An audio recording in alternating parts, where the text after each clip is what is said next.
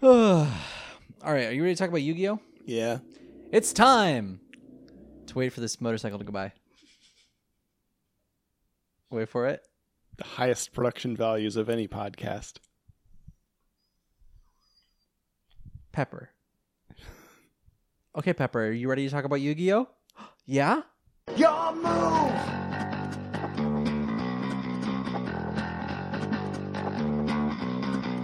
It's time to podcast. Hello, everyone. Welcome to You Activated My Podcast. Wow. Let's do one more on that. Hello, everyone. Welcome to You Activated My Podcast. It's the weekly Yu-Gi-Oh! Rewatch podcast. I'm Tyler. I'm Jimmy. And this week, we are talking about Face Off Part 3. Jimmy, we are nearly done with the set of three-parters. Oh, but what's this coming up? It looks like there's another one like two episodes away. No. Shh. We won't talk about that. Okay, it's only a two-parter. That's okay. We're not here to talk about that. This week, we're talking about Season 1, Episode 24, Face Off, Part 3. This was a surprisingly good episode. I'm actually really excited to talk about this. There's a lot of weird shit that went down. This came out of fucking nowhere for me. I do not remember watching this episode whatsoever. You probably blocked it out of your mind. I think I may have. There's a lot happening here. Yeah, this was one of those episodes where like you'll probably hear me drinking. I apologize. You'll hear me drinking liquids of various kinds. I did decide to pour some rosé before watching this episode because as soon as it started, we knew we are far too sober to be watching this episode. And we'll talk about why in a little bit. Literally the first 10 seconds of this episode. And we'll talk about why in a little bit. But first, as we do every week, let's talk a little bit about what we recommend that our listeners do instead of wasting 20 minutes watching an episode of Yu-Gi-Oh! Jimmy, do you have a recommendation this week? I've been so busy recently, I haven't done much of anything. You've been doing a lot of work. What? I've been doing a lot of work, How much can you tell our audience about what you've been doing lately? Because I can tell you the basic premise. Yeah, because you've been doing your normal job. Yeah. But then you've had like a side gig recently. It's been really exciting. I have been a production assistant on the set of the Disney film Timmy Failure, filming here in Portland. Yeah. And it's, from what I can gather, I had to like Wikipedia because I don't read kids' books that came out recently. Don't read, full stop. Because I don't read. Oh, damn. I don't know if that got on mic. Lauren chimed in, don't or can't. Come over here to get roasted. Stone cold. It's a series of kids' books called Timmy Failure by Stephen Pastis, the guy who writes the Pearls Before Swine comic strip. Oh, that's awesome. Yeah. And the basic gist of it is there's this kid named Timmy Failure, and he thinks he's a brilliant detective, but he's actually just super pretentious and dumb as rocks. Yeah, I was about to say, his last name is Failure. Apparently, like, his family's, like, historically, his family names have been, like, it was French, Failure, or however you say it. And then there was a misspelling, and their family's name is now Failure. So he's Timmy Failure.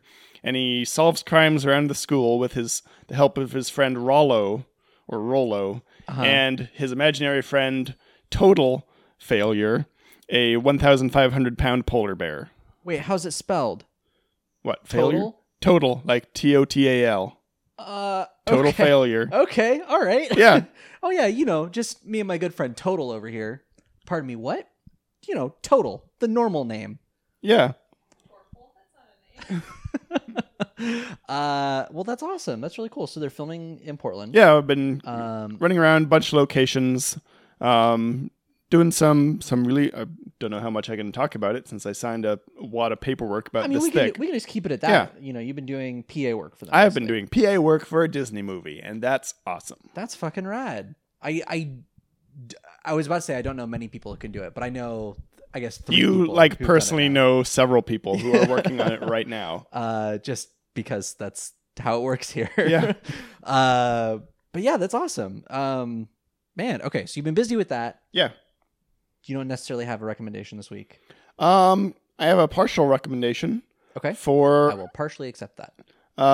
Well, I can partially recommend the new series from The makers of Futurama and The Simpsons, Disenchantment, that just came out on Netflix. Okay, yeah, let's talk about this because we watched the trailer, and I started playing it on Netflix, and Lauren goes, "What's this?" And I'm like, "Oh, it's the new Matt Groening show," and she goes, "Of course it is," Yep, because it looks exactly like. exactly. It's that same style. animation style. So okay, tell me what parts of it you recommend, your partial recommendation. Well, just the show itself. I don't know how I can recommend parts of a show. You kind of have to watch all You were the the one who show. said partial recommendation, man. I don't know. I say partial because the first couple episodes are pretty rough. Like there are some pretty funny moments, but it's not like constant joke after joke like Futurama or something of that caliber is. sure. It's still it's a season 1. It's getting its feet. Gotcha. I hear it gets better. I'm about halfway through, and there's been some improvement. I hear in the last couple episodes it gets really good.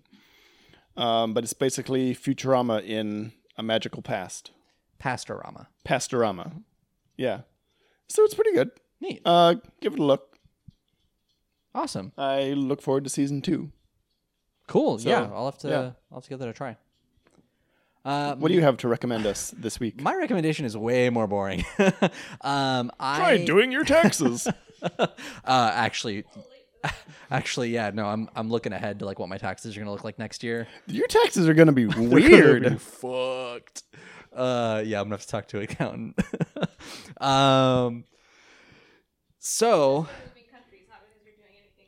Oh yeah, thank you, Lauren. Yeah. No, it's because I'm moving to a different country and getting a new job. So like, it's not because I'm doing anything weird or illegal. But my recommendation, so I have been playing around with like various automation apps on my phone lately. So things like Workflow or IFTTT, if this then that. All right.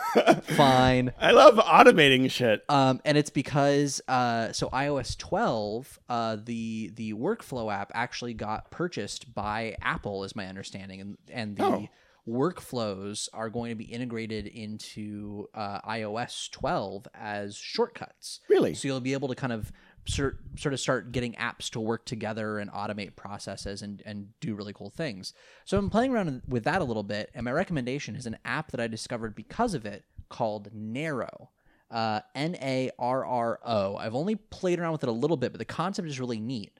What it is you sign up, and it gives you a link that you add to your podcast app, sort of subscribe to this feed, and it adds itself as a thing that you can share to. When you hit the little share button on iOS, and it says, send PDF to iBooks or like email. Yeah, all this like or 50 different whatever. things.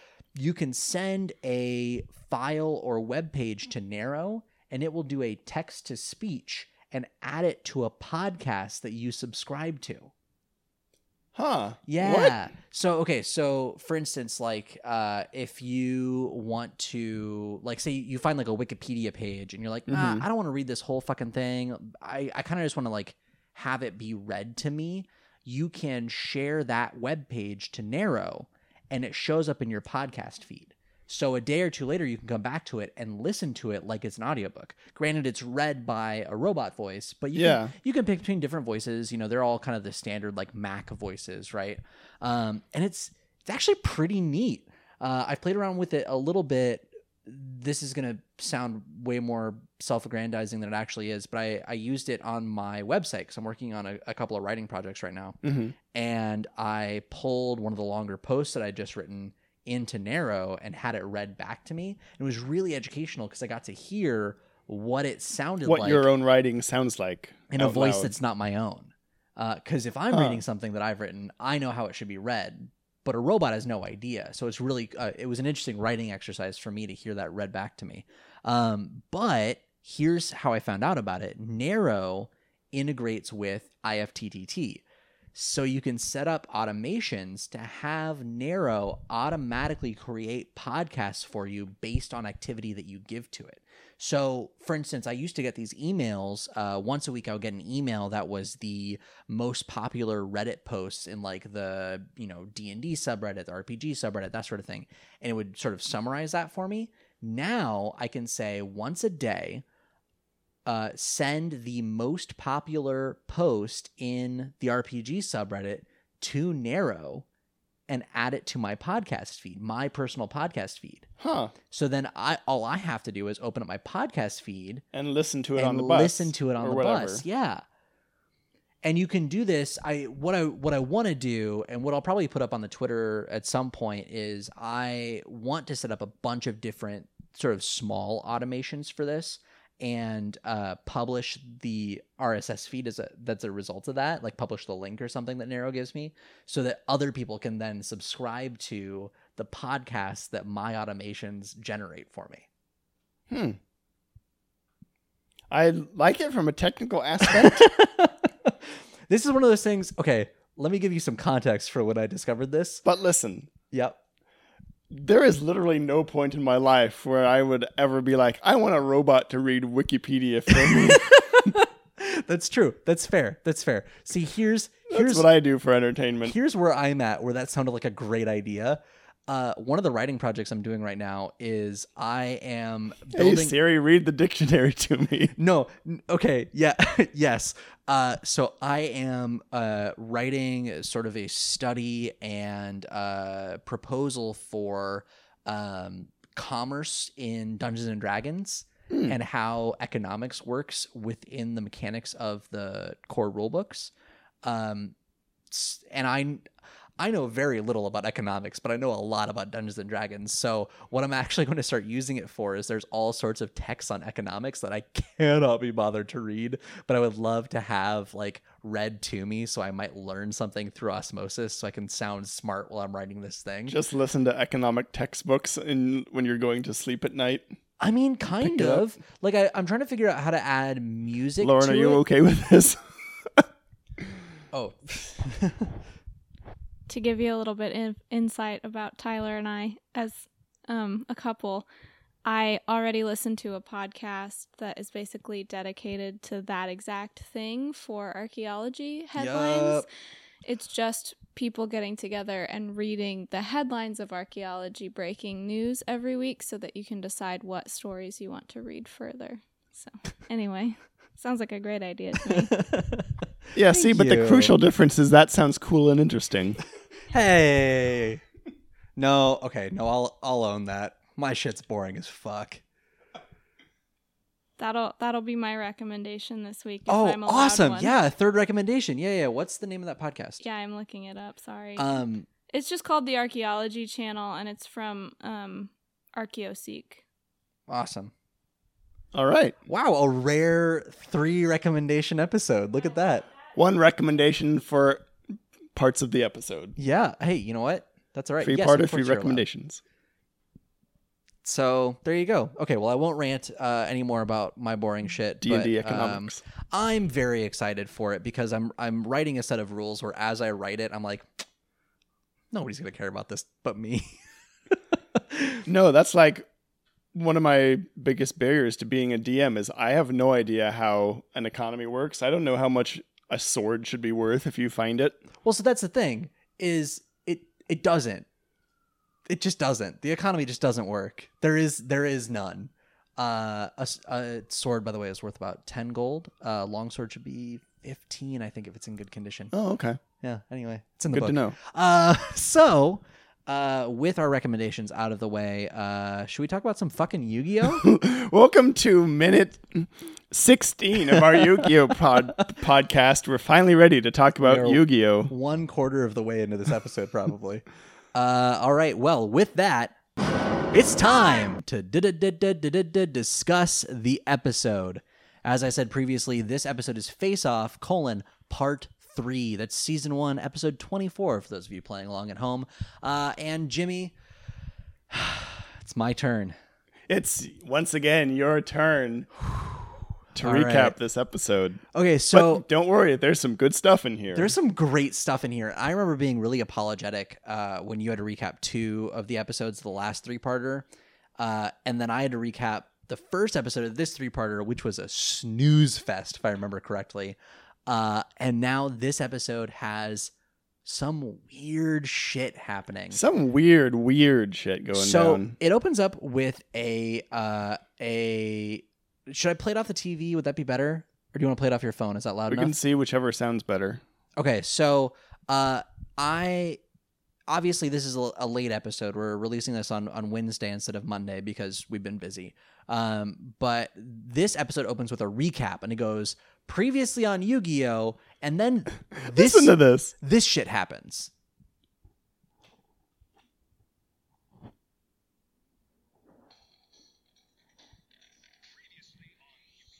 Okay, I don't know if that was loud enough, and we maybe just got like a bunch of dead hair. Can you not hear any of that? No, I mean Okay. you can kind of hear it a little bit, but let's play it off the TV here. Oh yeah, perfect.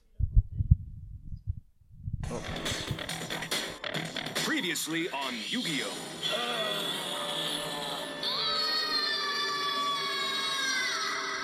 Mokuba.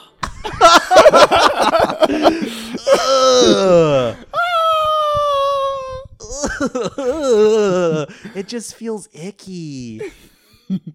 Oh, I'm sorry. Our dog camera just let us know that our dog is barking. Nope, just me. Damn, that's weird. That's a weird way to recap an episode. But that is, of course, the scene from the last episode when Pegasus stole Mokuba's soul, Obviously. and caused Kaiba to. Can't even say it. He gave Kaiba some sort of weird sexual pleasure. Is what he said. It's what he said. And then Mokuba, who suffered actual pain because his soul was ripped from his body and placed inside a playing card. So that's weird, right? It's not just me. Hey, can Pegasus make Horcruxes? I think Pegasus is just entirely composed of Horcruxes at this point. I don't think Pegasus can help but make Horcruxes. Like, Is he making them for himself, or is he just turning other people into Horcruxes? I think it's that. But like, you have to wonder, in the movie, you remember when we watched the movie, right? It shows How could I forget? kind of that scene. It doesn't show the whole scene, but it shows enough of when he gets the Millennium Eye. You have to imagine, just like with the Millennium Puzzle, there was like a learning period, right? How many people do you think he's accidentally like stolen their soul? Oh, whoops. Like he's just like walking down the street and like scratches his new glowing eye. And then suddenly someone on the street just walking by just collapses and he's Yeah. like, whoops. And he runs a company too, right? Whoops. So he's like walking to the office. Oh, hey, George. Oh, I have George's soul now, I guess. Georgie boy. Wink, wink, Georgie. Oh, no, George. Yeah, so I feel for Pegasus. So the episode does move on eventually, thank Christ. It spends a long time on that recap, but it opens on the duel between Kaiba and Yugi. And Kaiba, if you remember at the end of the last episode, has finally summoned the object of his desires, the body pillow that he keeps next to him at night, the Blue Eyes Ultimate Dragon, which is a polymerization of 3 Blue Eyes White Dragons, which I can assume is the only reason that he wanted the Blue Eyes White Dragons. I don't know. He's got a thing. I'm not here to yuck any yums, but boy, does he play into that. It's just 3 blue eyes white dragons in a trench coat. Yeah, no, it literally is. And you said, I think you've said it every time that this card has come up, but you say King Ghidorah. It's literally just King Ghidorah. It's Mecha King Ghidorah. It's Mecha King Ghidorah. Which I think is a movie. Is that right? I know there's Mecha Godzilla. Yes. I don't know if the movie is named Mecha King Ghidorah, but King Ghidorah does come back with his middle head, I believe, chopped off and replaced with a robot head. Is that Godzilla 2000?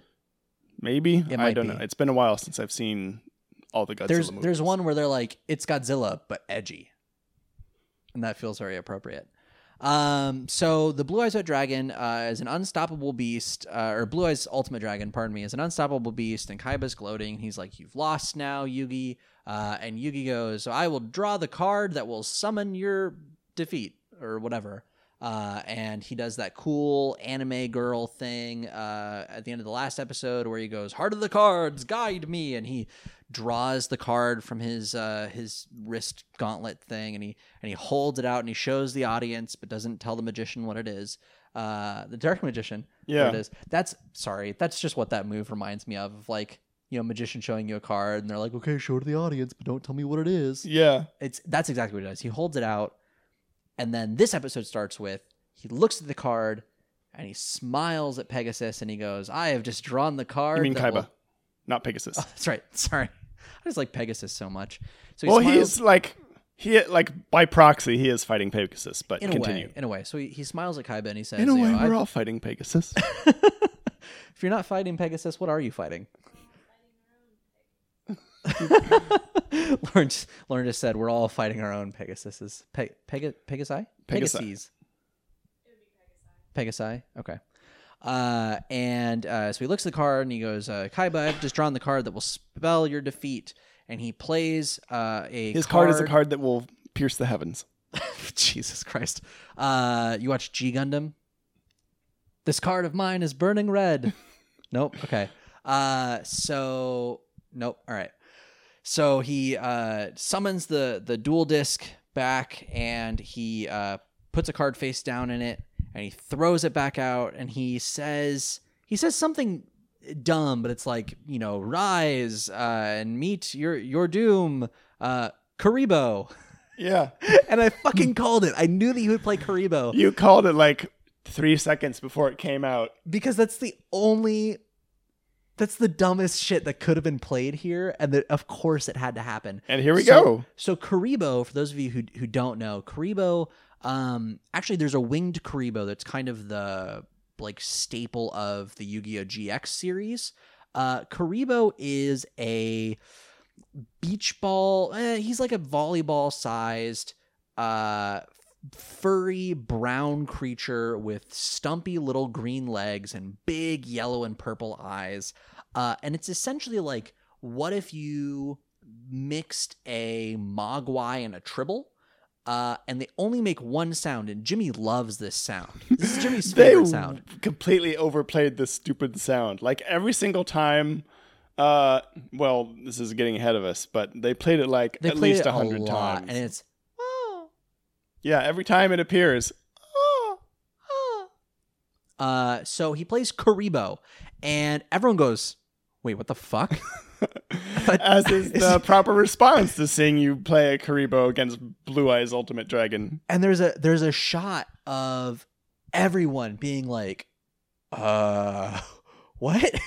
And I forget who exactly says it, but I think it might be Bakura says it, where he goes, that's a weird play because that's the weakest card in the entire game. And then Kaiba reiterates that by being like, "Yugi, that was a dumbass move. That's literally the weakest card in the entirety of Duel Monsters up against the Blue Eyes Ultimate Dragon. What part of Blue Eyes Ultimate Dragon do you not understand?" It's ultimate. It's ultimate. It's a dragon. It's got blue eyes, for God's sake.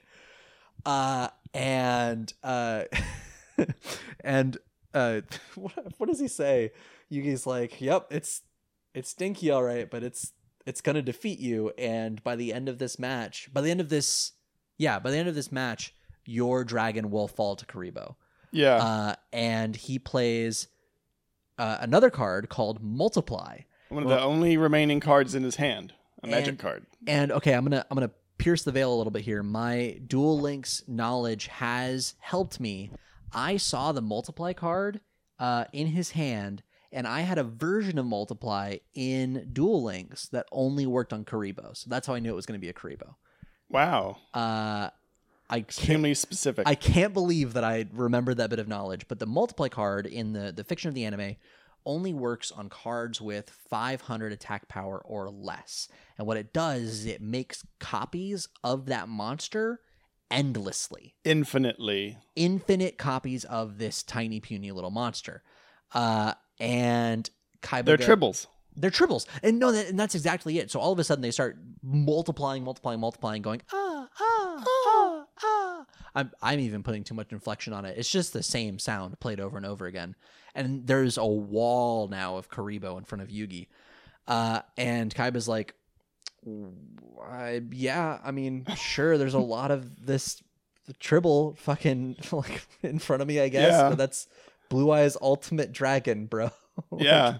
Neutron Blast. He does say Neutron Blast. Yeah. Man. Which I guess is the Blue Eyes Ultimate Dragon's like attack name. I want to know why why all these cards have their own names for their attacks instead of just telling it to attack if it can only do one thing? Yeah, well, that's exactly it. It can only do one attack. It's not like Pokemon where they have different attacks on the card. Yeah. Right? It's like Magic where it's like, okay, it does the one thing. Or if I, spend one mana, it does a slightly different thing. Yeah. But like, it's you could just say attack. You don't have to say Neutron Blast. But he does.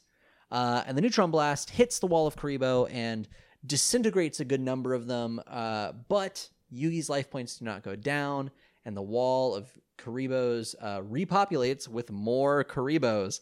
And Pegasus goes, "What? How is this possible? They can't withstand my attack." And Yugi's like, "You clearly weren't listening when I said endlessly." Do you remember when I said an infinite number of monsters? What do you think? What do you think infinite means? Let's see. What's your attack points here on the Blue Eyes Ultimate Dragon? It was like Jesus. It's a lot. It's like 5,000. It was like 5,000. Okay. What's infinity minus 5,000? It's still infinity. And we kind of get like a. I think that this show is really perfectly marketed to like 13-year-olds because I can very definitely see myself making that kind of joke at that age. Yeah, and when I was growing up, there was a lot of infinity plus one type bullshit on the schoolyard. Yeah.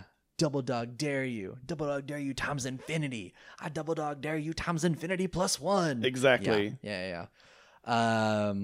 Crap, infinity plus one. There's no bigger number than that.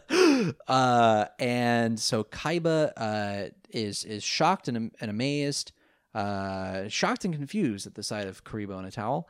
It's a little VeggieTales reference there for you. I'm really sorry that came from my brain. Lauren's giving me a look. We are not a VeggieTales house. And Yugi goes, well, yeah, again, infinite. Like, it doesn't matter how big your attack is. I have built the ultimate defense to counter your ultimate, air quotes, attack. And he goes, and now I'm going to play 3 cards that will utterly crush you. And now is when shit gets weird. This is, okay, I want to point out this marker in the episode, because this is maybe 5 minutes in at this point now. Yeah. Right? So it's a quarter of the way into the episode. And up until now, it's been a normal duel. Mark this point, because from here on out, like, shit's bananas.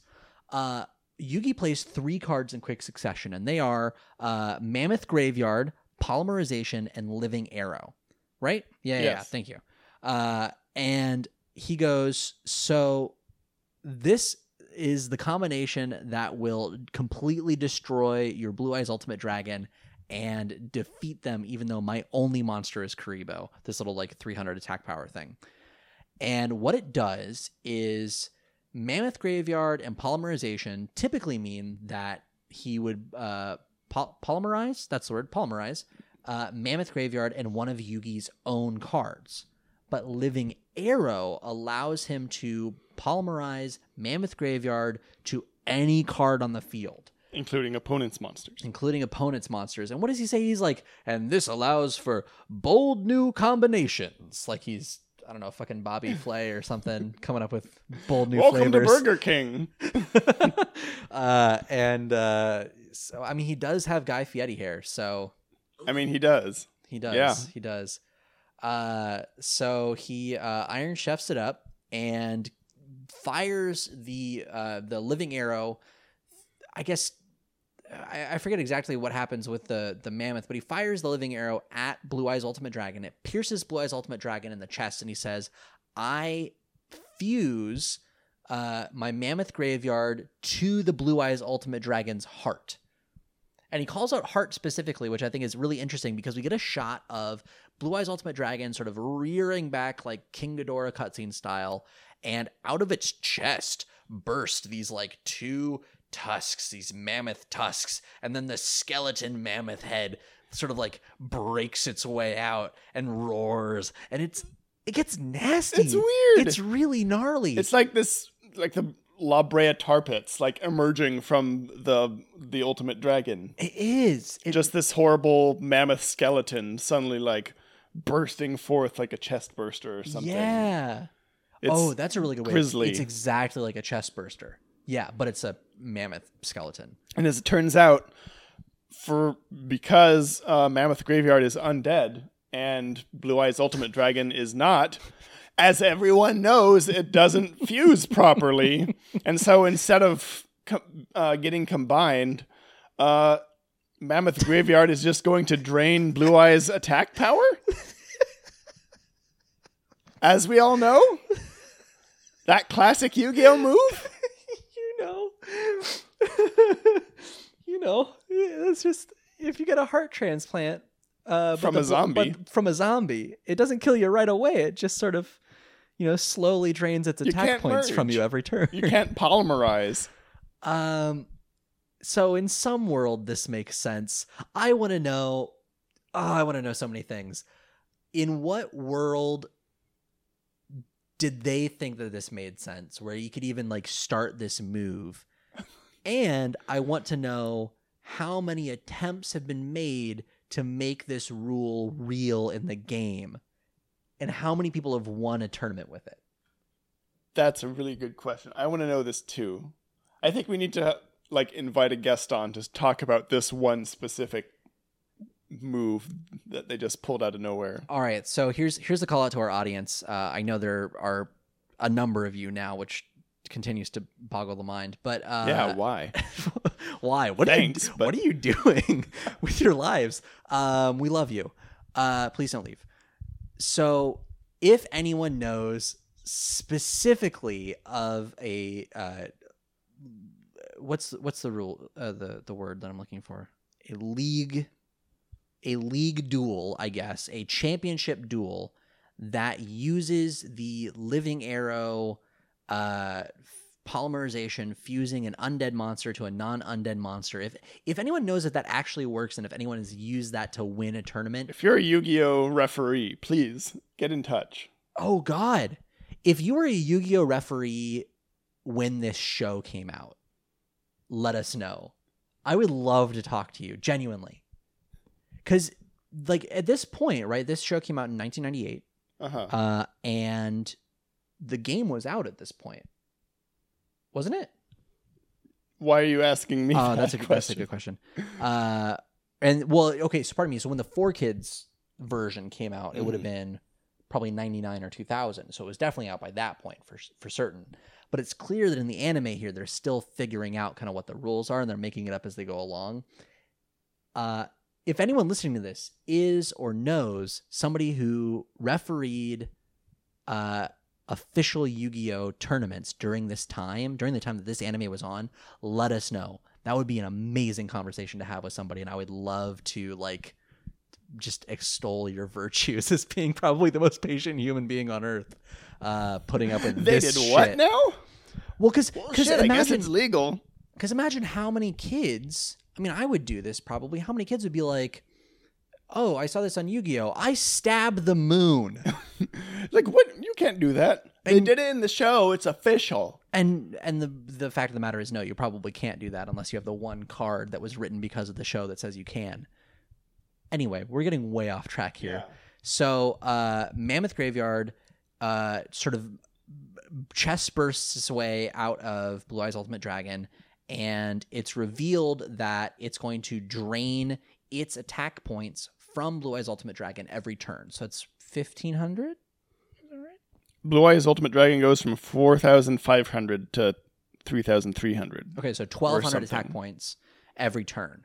And it's just going to keep doing that. And you even says, Kaiba, you don't have any cards that can undo this. You're fucked. And Kaiba goes, oh, shit. I am fucked. And he goes, there's not a single card in this deck that can save me here.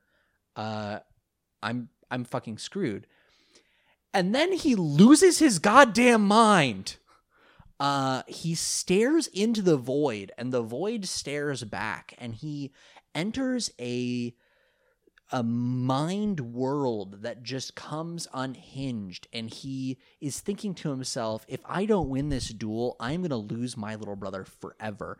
And you get a shot of him, and the sky behind him goes black, and he turns pale, and the camera zooms out just a little bit to reveal Blue Eyes Ultimate Dragon, but it's red and dripping. And It's like its flesh is melting off its bones. It's like, okay, do you know what it's like? Imagine that Blue Eyes Ultimate Dragon, that silvery bit is a shell. Oh, and it's like melting ice cream. And you've pulled the shell off of the Blue Eyes Ultimate Dragon like a lobster. Lauren, you have a thing to say? It's like the boar god in Princess Mononoke, where the worms are dripping out its face. That's what it reminded me of. Yes, it's exactly like that. Jimmy also brought up Akira, the end of Akira, where he's like growing and melting and becoming gross. And it's everything that you find disgusting about just like visuals in anime all rolled into one. And it's done amazingly. I'm going to go back and rewatch this scene. I know that I am, because it's just so buck wild. And Kaiba is having this sort of existential crisis where he's realizing, I can't win here. And he's seeing the Blue Eyes Ultimate Dragon literally melting in front of him. And he looks at its chest where the mammoth skeleton would be, and it's not the mammoth anymore. It's Mokuba. And Mokuba is being sucked slowly, feet first, into the heart of the Blue Eyes Ultimate Dragon. It's just his head sticking out and his arm now. And he's reaching for Mokuba, and he's saying, you promised me that you would make this okay. You promised me that you would save me. You are letting me down. You are a disappointment. And you are, I forget everything that he says, but he's basically like, you failed. Killed me. Yeah, you killed me, basically. Yeah. He's like, you promised that you would always be there for me and you would always save me, and you betrayed me. You didn't make good on that promise. And he's screaming this at Kaiba, begging to be saved as he's getting sucked into the Blue Eyes Ultimate Dragon, as it's like red sort of slop sort of oozes and crawls its way and pulls him in slowly. And it's like it's exactly like the end of Akira. Yeah, there are some really great studies of Akira. I feel like I've retweeted a couple of these. So if anyone cares, there are some really great frame by frame studies of that scene in Akira where the toys all come together to create the giant teddy bear monster, and they sort of fuse together. And there's lots of little details in there. Like you can see, I think it's a little robot sort of gets pulled apart and then comes back together, and he does a little dance before he gets like sucked in. But there are also other parts, like there's an elephant that just sort of slowly melts into the form of this thing, and you see its trunk sort of slide up the back of its head, and it's really grotesque if you watch it in slow motion. I mean, it's grotesque anyway, but like it's sort of just melting into this shape, and it's really weird looking. And that's exactly what's happening here, is the shapes, the sort of bulbous amorphous shapes that are being caused by the Blue Eyes White Dragon's sort of underflesh is enveloping Mokuba until he's completely consumed. And as he's being consumed, this is the darkest thing we've ever seen in this show. It is. It genuinely is. And it gets darker because Kaiba is frozen in place. He can't move. But part of his spirit comes out from him, and it's revealed that it's his inner, I guess his inner child, literally. It's him as a little kid. It's the young boy version of Seto Kaiba that we've seen. The version before. of him that we see in like the flashbacks and the photos that they have in their lockets. Mm-hmm. Exactly. In Mokuba's curiously black and white flashbacks. But we're not going back into that. And that version of Seto Kaiba runs towards the Blue Eyes Ultimate Dragon as it's devouring Mokuba, and he's saying, no, I will be there for you. I will save you. And he can't get there fast enough. And right as he's about to grab Mokuba's hand, Mokuba is completely consumed by the Blue Eyes Ultimate Dragon. And it kind of makes that sound. As soon as he is, the whole thing just melts, and it makes this gross, like, splashing sound as everything hits the, I guess it's not really a floor because they're just kind of like in this space. Yeah, this like almost a Kind shadow of a realm. sort of a surface. Yeah. And Seto Kaiba, the young boy, just looks completely dejected, and it cuts back to current Kaiba's face, and it's just a shocked blank stare. And we get this amazing shot, this over-the-shoulder shot of grown-up Kaiba looking at child Kaiba, who's looking at this puddle where his brother used to be. And the child Kaiba goes, "You did this. You failed. You let Mokuba down and you let him be killed. You are worthless and you are nothing, and there is nothing that you can do to make this right. There's no way that you can make this better." And he turns and he's like, "How could you? How could you let this happen? You like are a monster." And just rails at him, right? Like just all but screams at him. Then the whole thing breaks away, and it like the scene sort of shatters, and Kaiba falls backwards into this open void, and he like spins in space, and then it cuts back to reality. Oh, there goes gravity. Oh, the insanity. Kaiba's just been standing there spacing out for a few minutes, and everyone comments on it. And Yugi really calls it out. He goes, he's been standing there just silent. It's like he's in a completely different world, which, to be fair, he is. Bakura says, "Man, this is really, it's a shame to see a duelist of his caliber lose in this way, because he doesn't want to stand up for himself," is what it looks like.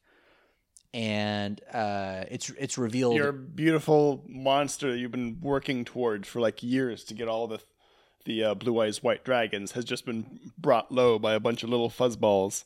Yeah, exactly. And I get that, you work really hard at something, you nearly kill an old man, you build multiple holographic generators from scratch, you waste millions of your company's money. It all adds up, and you get to this point where you're like, okay, I am ready to succeed at everything I want in life, and fucking tribbles come in.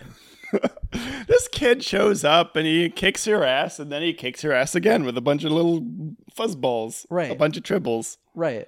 It's like if Captain Kirk had a rematch with the Gorn, but the Gorn brought tribbles and won. Yeah. And Kaiba snaps back, I think after a comment from Bandit Keith. Bandit Keith is watching still, by the way, for some reason. Oh, as a tangent. I've been watching Deep Space Nine with my roommates, and there's a moment in where Worf describes the Klingon Tribble War, where the Klingon Empire went to war to exterminate tribbles from the galaxy because they thought it was such a menace. And that is a spin-off series that I want to see. Absolutely. I want to see the Klingons like ships like completely get filled and overtaken by tribbles, and their own allies have to fire on them to grant them a warrior's death, so they're not just crushed to death by tribbles. I'm picturing that like slow motion shot where it's the warbird, and it has to fire on another warbird, and it like splits in half, or it does that like slow motion space explosion. Mm-hmm. And you get these like close-ups of just mounds of fur sort of cascading out of the ship into zero gravity. Damn. Yeah. Anyway, it ended when the Klingons glassed the Tribble homeworld. Oh, shit. Yeah. They like bombarded it from orbit to get rid of all tribbles. Wait. So when in the timeline is this? Apparently a long time ago. Like before the original series? I'm not entirely sure. Huh. Interesting. Okay. All right. Anyway, back to Yu-Gi-Oh! Yeah, what fucking show are we talking about? So Kaiba snaps back. There was a comment somewhere in there from Bandit Keith, honestly, just to remind us that Bandit Keith is still there watching because he's a creep. I think it's something like saying, the Yugi kid is a good duelist. Yeah. Something like He's that. just throwing out, looked like this kid's got spirit. That Oh no! kind You of stuff. remember what he says? He says, "Looks like we've got a new champ." Oh yeah. Which I mean, he already beat Kaiba once, so I don't know. He's already the new champ. Kaiba snaps back and he goes, "You may be weakening my Blue Eyes Ultimate Dragon, but he's still powerful enough to attack you, and he has Blue Eyes White Dragon that's now weakened by the Mammoth Graveyard. Launch another Neutron Blast at the Wall of Karibos, and the same thing happens again. The Wall of Karibos just grows right back." And this scene actually, it's reminded me, I'm going to take another small tangent. It's reminded me of a game of Dungeons and Dragons that we played, where, Jesus, Lauren, calm down. Knocking shit over. So it was, I ran this game for Jimmy and Lauren a little while ago. Maybe like a year ago now. When was this? Oh no, it was more than a year ago. We were in the old house. No idea which one you're talking about. And You're gonna have to. You're talking about games of D&D we've played together. You're gonna have to be more specific. And it was a one-off that I ran that was a set in a cyberpunk Yellowstone, where all of Yellowstone had been sort of converted into a giant mega city, and Jimmy played as the last park ranger, who was a druid known as Ranger Rick. And Lauren played as a sentient. Were you a sun bear? Sun bear, who was an assassin. And I forget, it was Horus, right? Something like that. But they were raiding a mansion in search of. I forgot about this. Was it Abraham Lincoln's picnic basket? Was that it? Something along those lines. But there was a part. Teddy Roosevelt's picnic basket. That's what it was. There was a part where they needed to get into a room that had a few guards in it, and Jimmy had, as a druid, he had a druid spell that was summon animals, and it was very specific. It was like you can summon X number of animals based on the animal's challenge rating in the book. So how like strong the animal is, right? And at one point, Jimmy's like, okay, so if I summon a smaller animal, does that mean I can summon more of them? And he goes, what's the challenge rating of a spider? Just like a normal garden variety spider.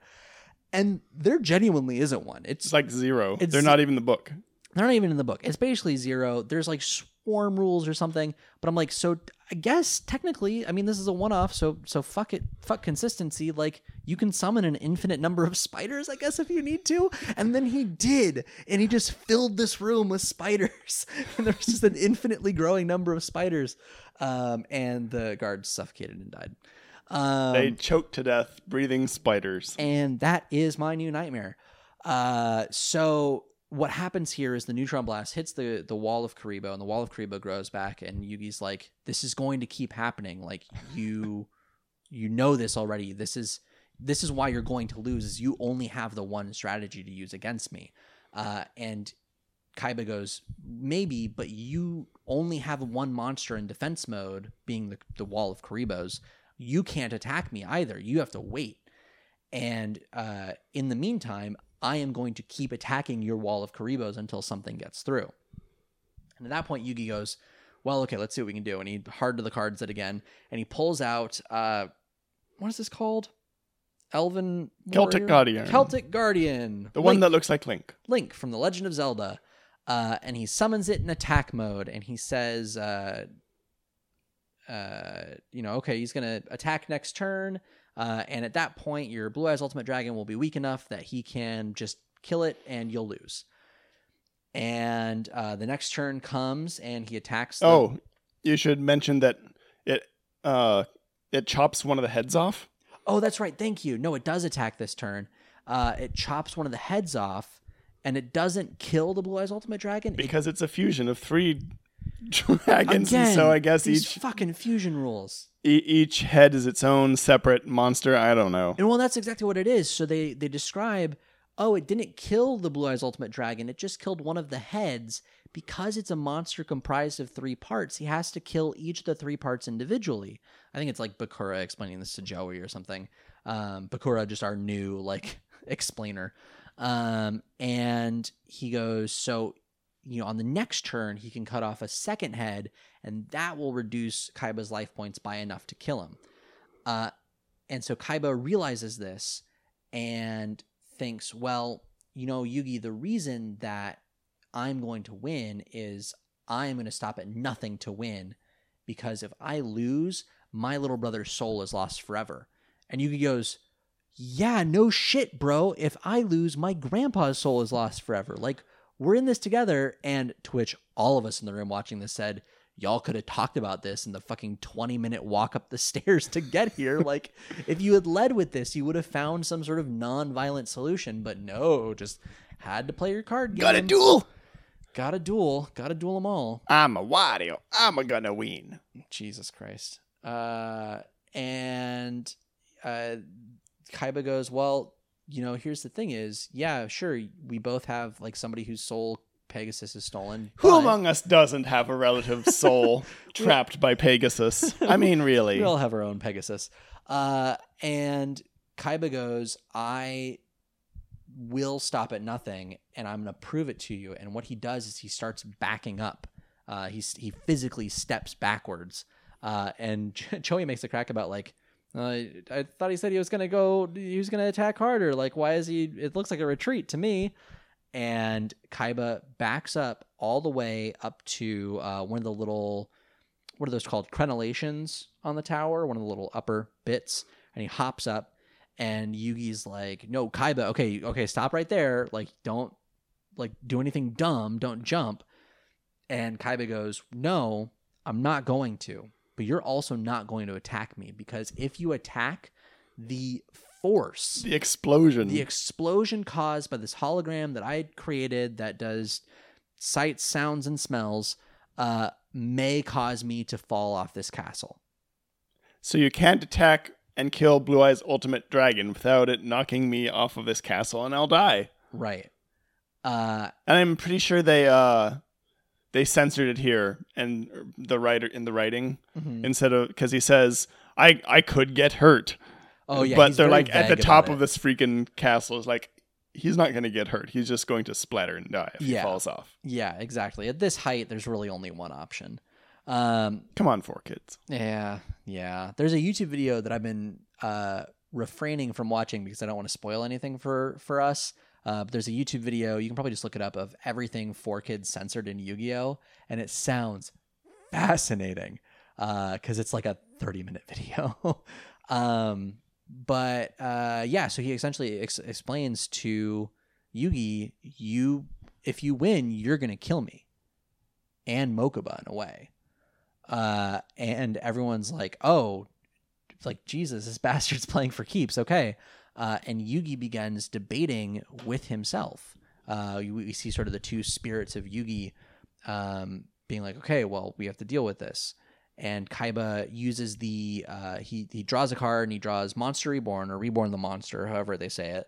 And he resummons the once severed head of Blue Eyes Ultimate Dragon and summons a full attack power middle head, I guess. Yeah. It looks really weird. And sort of just a fresh new head.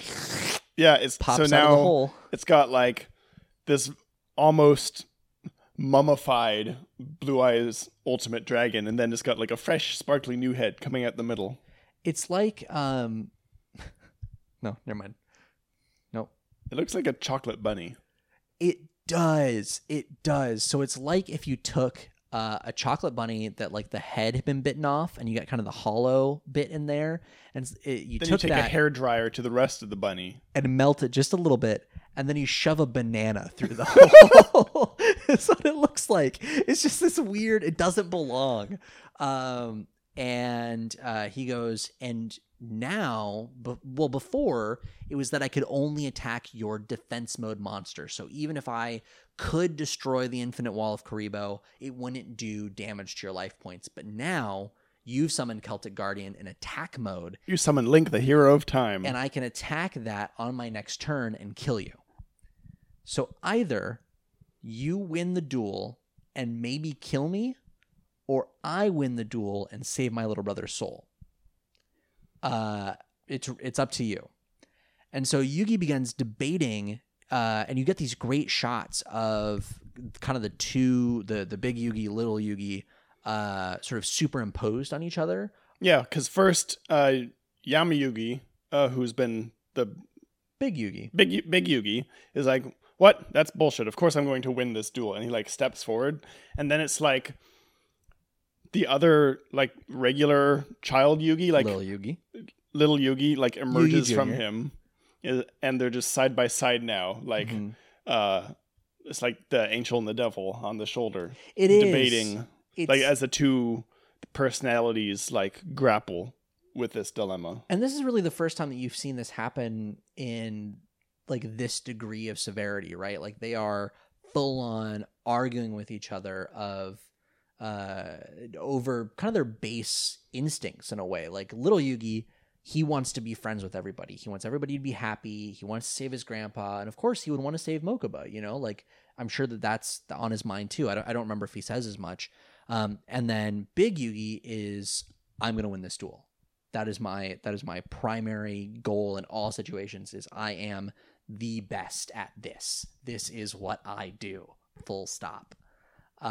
And they argue, and I forget exactly what happens in here, but it ends with Yami Yugi, Big Yugi, telling the Celtic Guardian to attack the Blue Eyes Ultimate Dragon. Oh yeah, and there's another shot that I really liked, just to interject for a second, where they're arguing, and then it pans over to their other shoulder, and the VHS like ghost of Grandpa is there, and he's like Yugi, and then it like immediately pans back over, and they'll just like pretend nothing happened. And I can't figure out if that's like maybe little Yugi trying to like impose a memory to maybe break Big Yugi out of his blood rage, or if it's actually the spirit of Grandpa breaking through and trying to contact them. Because that's happened. Yeah. That happened episode 1. His spirit reached out to Yugi and said, here's how you play Duel Monsters. Anyway, I just thought the pacing of it was funny and hilarious to me because it like pans over to them and I thought they were like gonna interact with Grandpa, and then just pans right back over and is like, shut up, Grandpa. We're talking here. All right, old man, we hear you. Yeah. Poor Grandpa. But so, and it pans over to the friends too, right? The friends. Oh yeah, they're watching this go on. And I think Taya has sort of a flashback, right, of thinking like, oh, everything's coming up Yugi and he's doing so great. And it's like there's 2 of them. And maybe that was in the recap, I forget. Anyway, they addressed this a couple times. Taya's the one person who's figuring out this whole dual personalities thing, and she calls out to Yugi like, you can't do it. This isn't you. This isn't how you duel. You wouldn't risk a human life to win a duel. It's a silly game. We all know this. It's a card game. Yeah, you can lose once. Like, it'll be fine. You've got tons of star chips. It's not. Yeah, exactly. It's not worth killing somebody over. And Big Yugi tells Celtic Guardian to attack the Blue Eyes Ultimate Dragon, and little Yugi, the spirit inside, is like, "What? No! Like we can't. We're going to kill Kaiba if we do that, but it's too late." And the Celtic Guardian starts running at full sprint at the Blue Eyes White Dragon in slow motion, like $6 Million Man, Chariots of Fire, just really slow motion. And Taya looks and sees, no, this isn't right, and actually runs down this sort of like gangplank to where they're dueling in slow motion as well, and runs pleading with Yugi to stop this also attack. In slow motion. Also in slow motion. It's much farther for her than it is for the Celtic Guardian, so I don't know how she gets there first. They linger on it for like a good long time. They really the slow do. motion shot of her running up. Did you? Oh, thank God. We're just going to wait here for a minute. It's a good shit right here. So this is the music playing in my mind as this scene happens.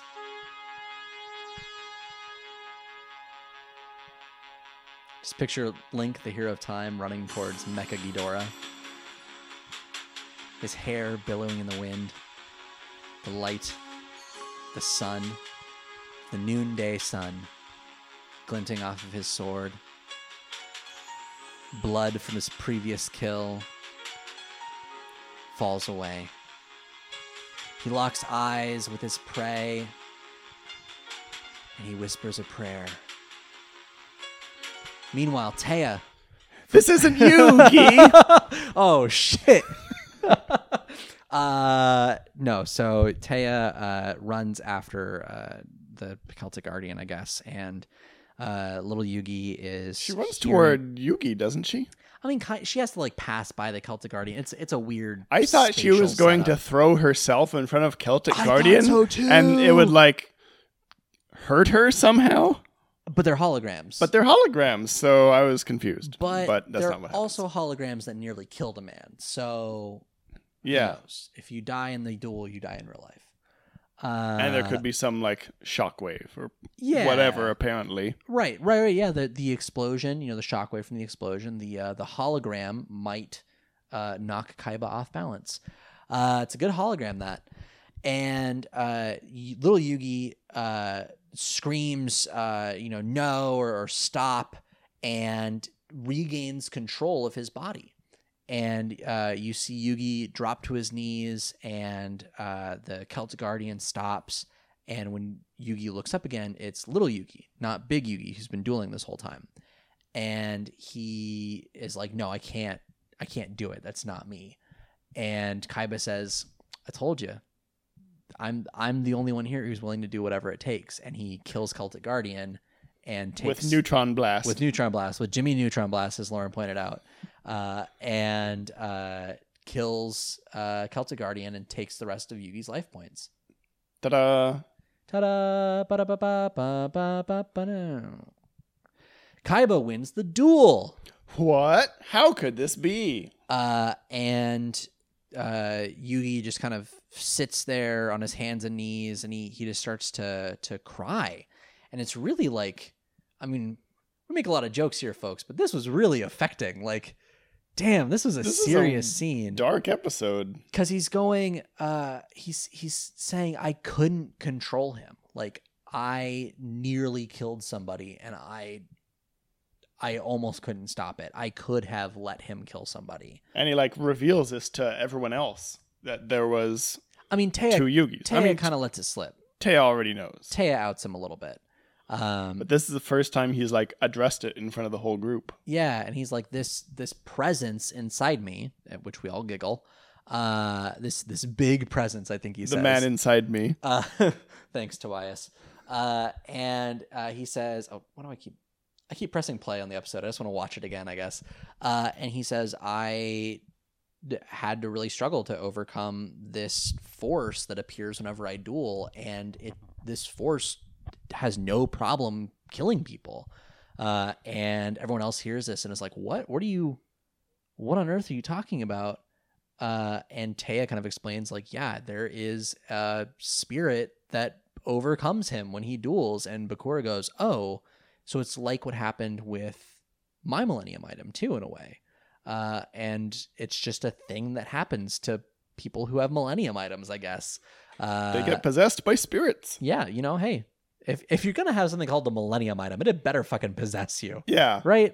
Like, what's We're it gonna not do? playing Make around. you good at cards with no consequences? No, fuck that. Possession all the way. Which, just as a PSA, kids, if you see an item labeled Millennium, fill in the blank, Millennium Plunger, Millennium Monkey Wrench, Millennium Wii Remote, don't pick it up. You'll be possessed. Call an adult. Call an adult. Let your dad get possessed. Then your dad will be very good at cards. If you see a Millennium Item, please call the nearest parent or guardian over and have them help you. Call the Celtic Guardian. Jesus Christ. The Celtic adopted parent. So, where was I going with Thanks, this? Link Dad. Hiya! Hut! Can Link be my new dad? We don't talk much, but we sure do play a lot. That's great. I'm actually playing the new Breath of the Wild, or not the new, but new for me, Breath of the Wild DLC. Oh, with the motorcycle. The motorcycle. I don't have the motorcycle yet, but I'm almost there. I'm so excited.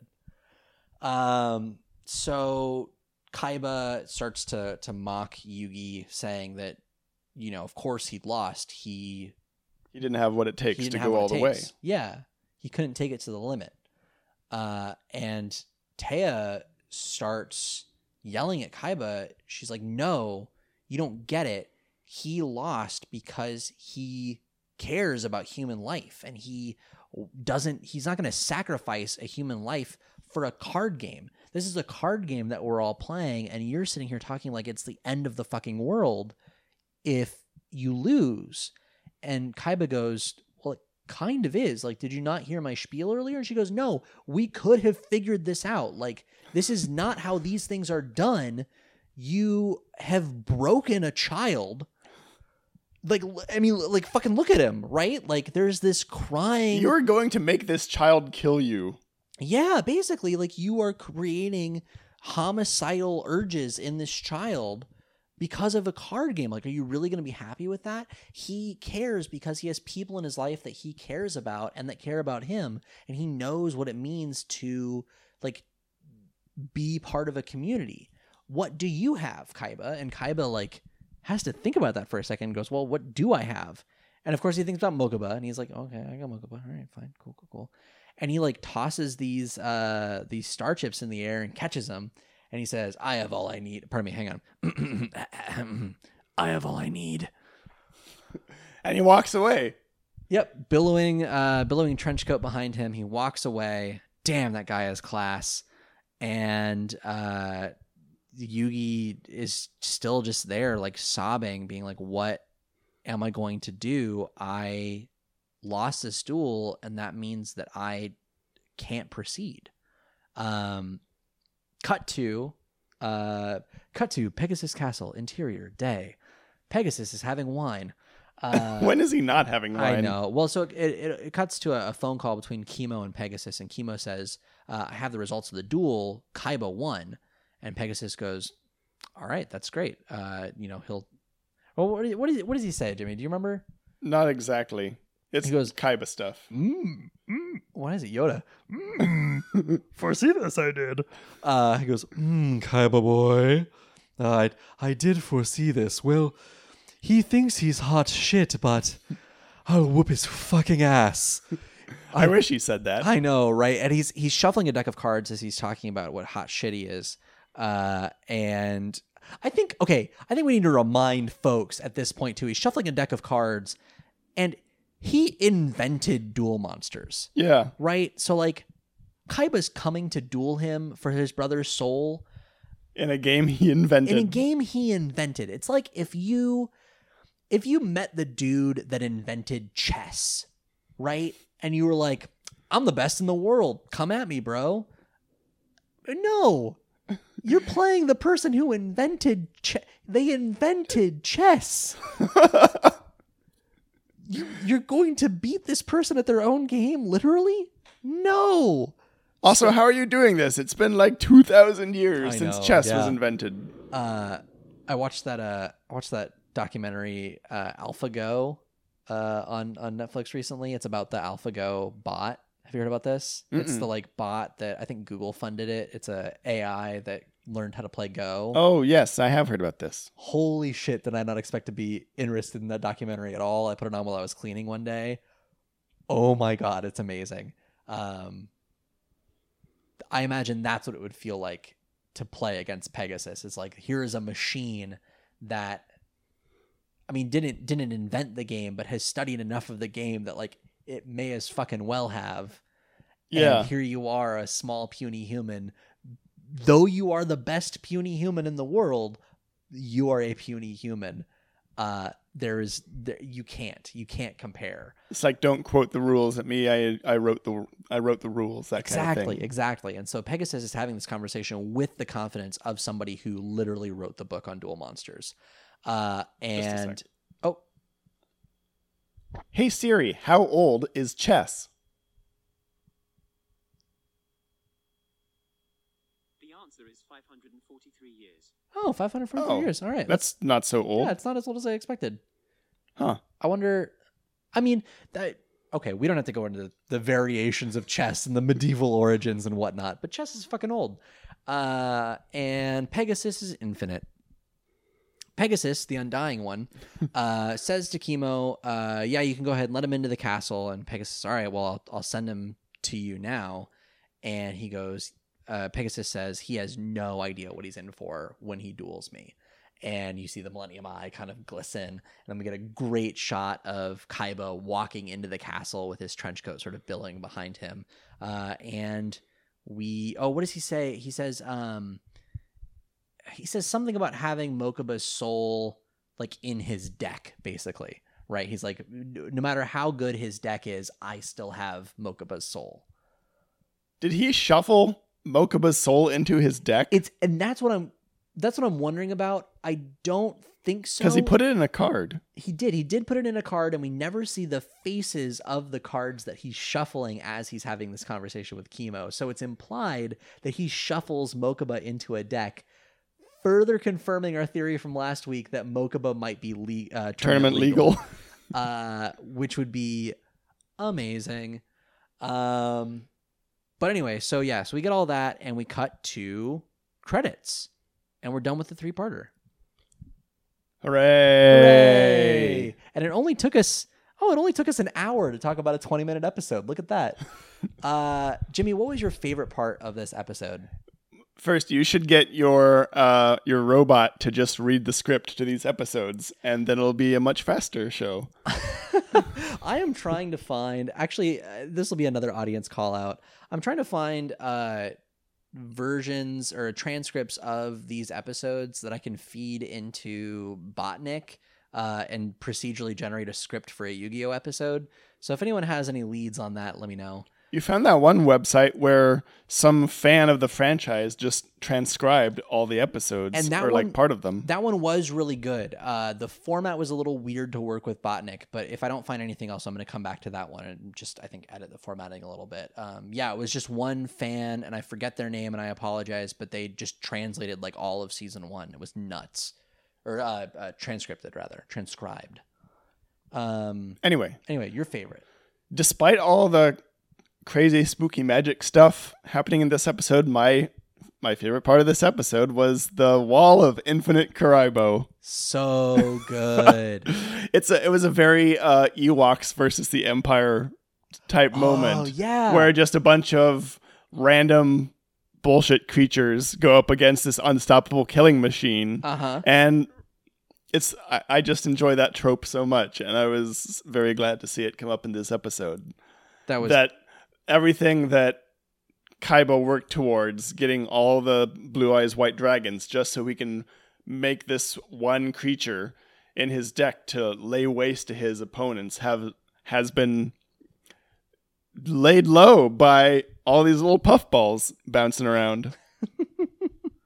It's humorous. It is. It really is. And that scene where he reveals the Kuribo is just the best. And it worked perfectly. It did. It worked exactly how we said it would.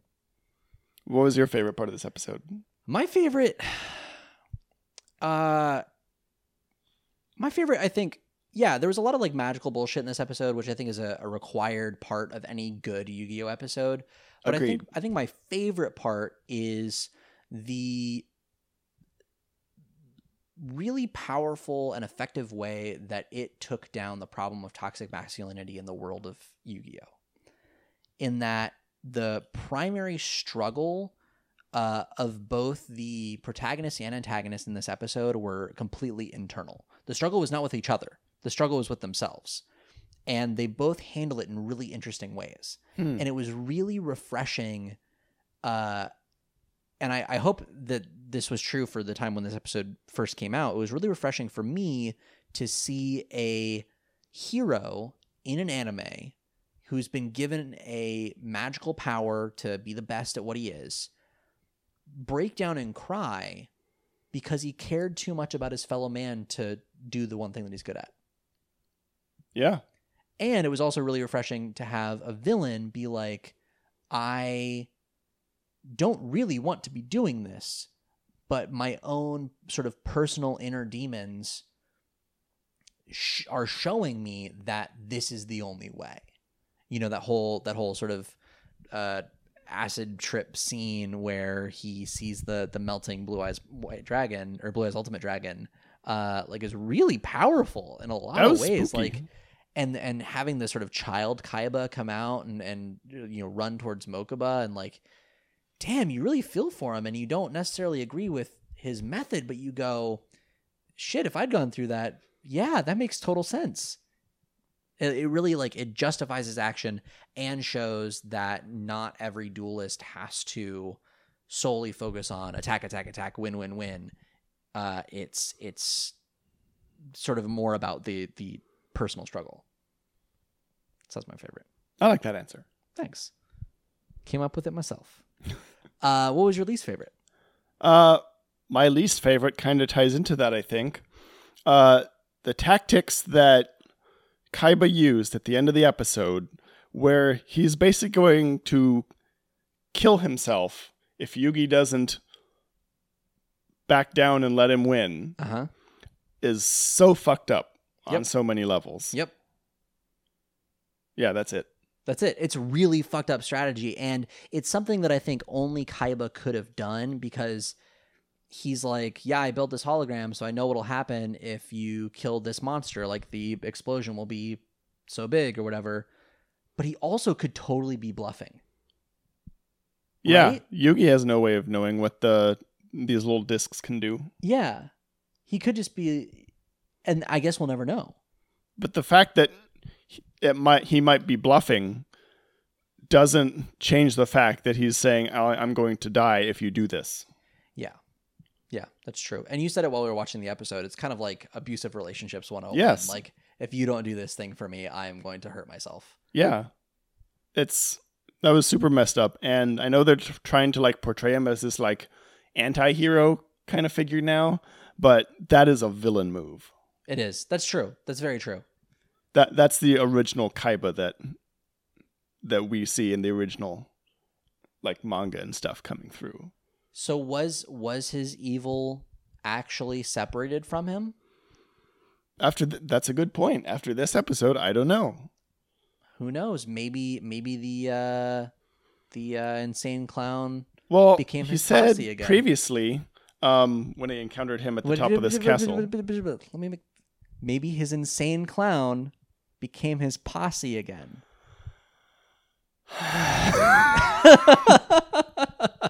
The worst. Thank you for listening to my joke. Okay. Anyway. I have a new worst part of the episode, and that was you making that joke.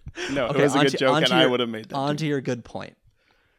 The point is that, like a couple episodes ago when he shows up, he explains that, like, even though that the evil, like, Shadow Realm version of himself is gone, he's, like, choosing to act in that way now. Because, like, he figured out that he was, like, unconsciously doing this, becoming a bad person. But in order to win, he's going to need to do those tactics again. Right. So now he's choosing to be evil instead of just kind of being evil, which arguably is worse. Yeah. Yeah, that's really interesting. I'm going to think about that. Shit. What was your worst part of this episode? Fuck. Okay, my worst part of this episode was the entire first 5 minutes. The recap? Well, okay, specifically certain noises that were made. So the recap, which we talked about, starts with but Mokuba. Yeah, Mokuba. But then when Yugi plays Kuribo, everyone goes, There was a lot of grunts in this episode. It was like a minute straight of just grunts, and it was really uncomfortable for me. It was very odd, and I didn't like it. I didn't care for it. It made me. I don't care for these grunts. It made me uncomfortable. Me, the person who's made all of the jokes you've heard in this episode, it made me uncomfortable. That should give you some idea of how bad it was. Yeah, I don't know. I feel like if you're gonna have, you only got 20 minutes per episode, guys. Like, really, are you that desperate to fill 20 minutes that you have to put in like a fucking minute of weird grunts for no reason? Like, put in a line of dialogue. It's fine. Say, what is he thinking? or I don't know, something, right? Yeah. Right? But no, it's just It's like they couldn't figure out anything to say besides like react, like Yugi reacts, Joey reacts. Yeah, we could have just put in a little robot voice. We could have just had No, we could not have done that. You will not. Imagine if every time Karibo showed up, God. All All right, well, there's the new remix video coming to our YouTube channel. It'll be our first YouTube video. It's the grunting for me is almost as bad as the Karibo sound, which you're about to play, aren't you? Yep.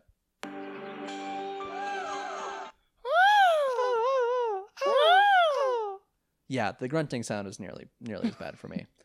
All right. Well, do you have anything else you want to tack on here about the episode? No. Okay, we have gone on for far too long about this episode. Let's get out of here. I'm very sorry.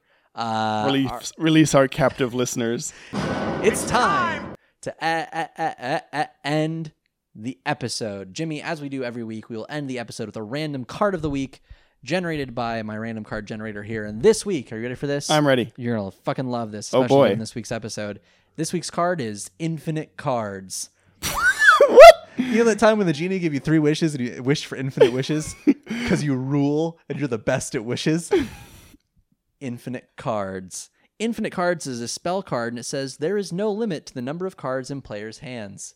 Oh, okay. So it doesn't give you infinite cards. No, you can just just hold have cards. a bunch of cards in your hand. And I guess I truly don't remember now, and especially now that we've been watching the anime, if there is a limit to the number of cards that you can have in your deck. I can't remember at all if they've ever brought it up. They've so never I doubt talked about it in the show.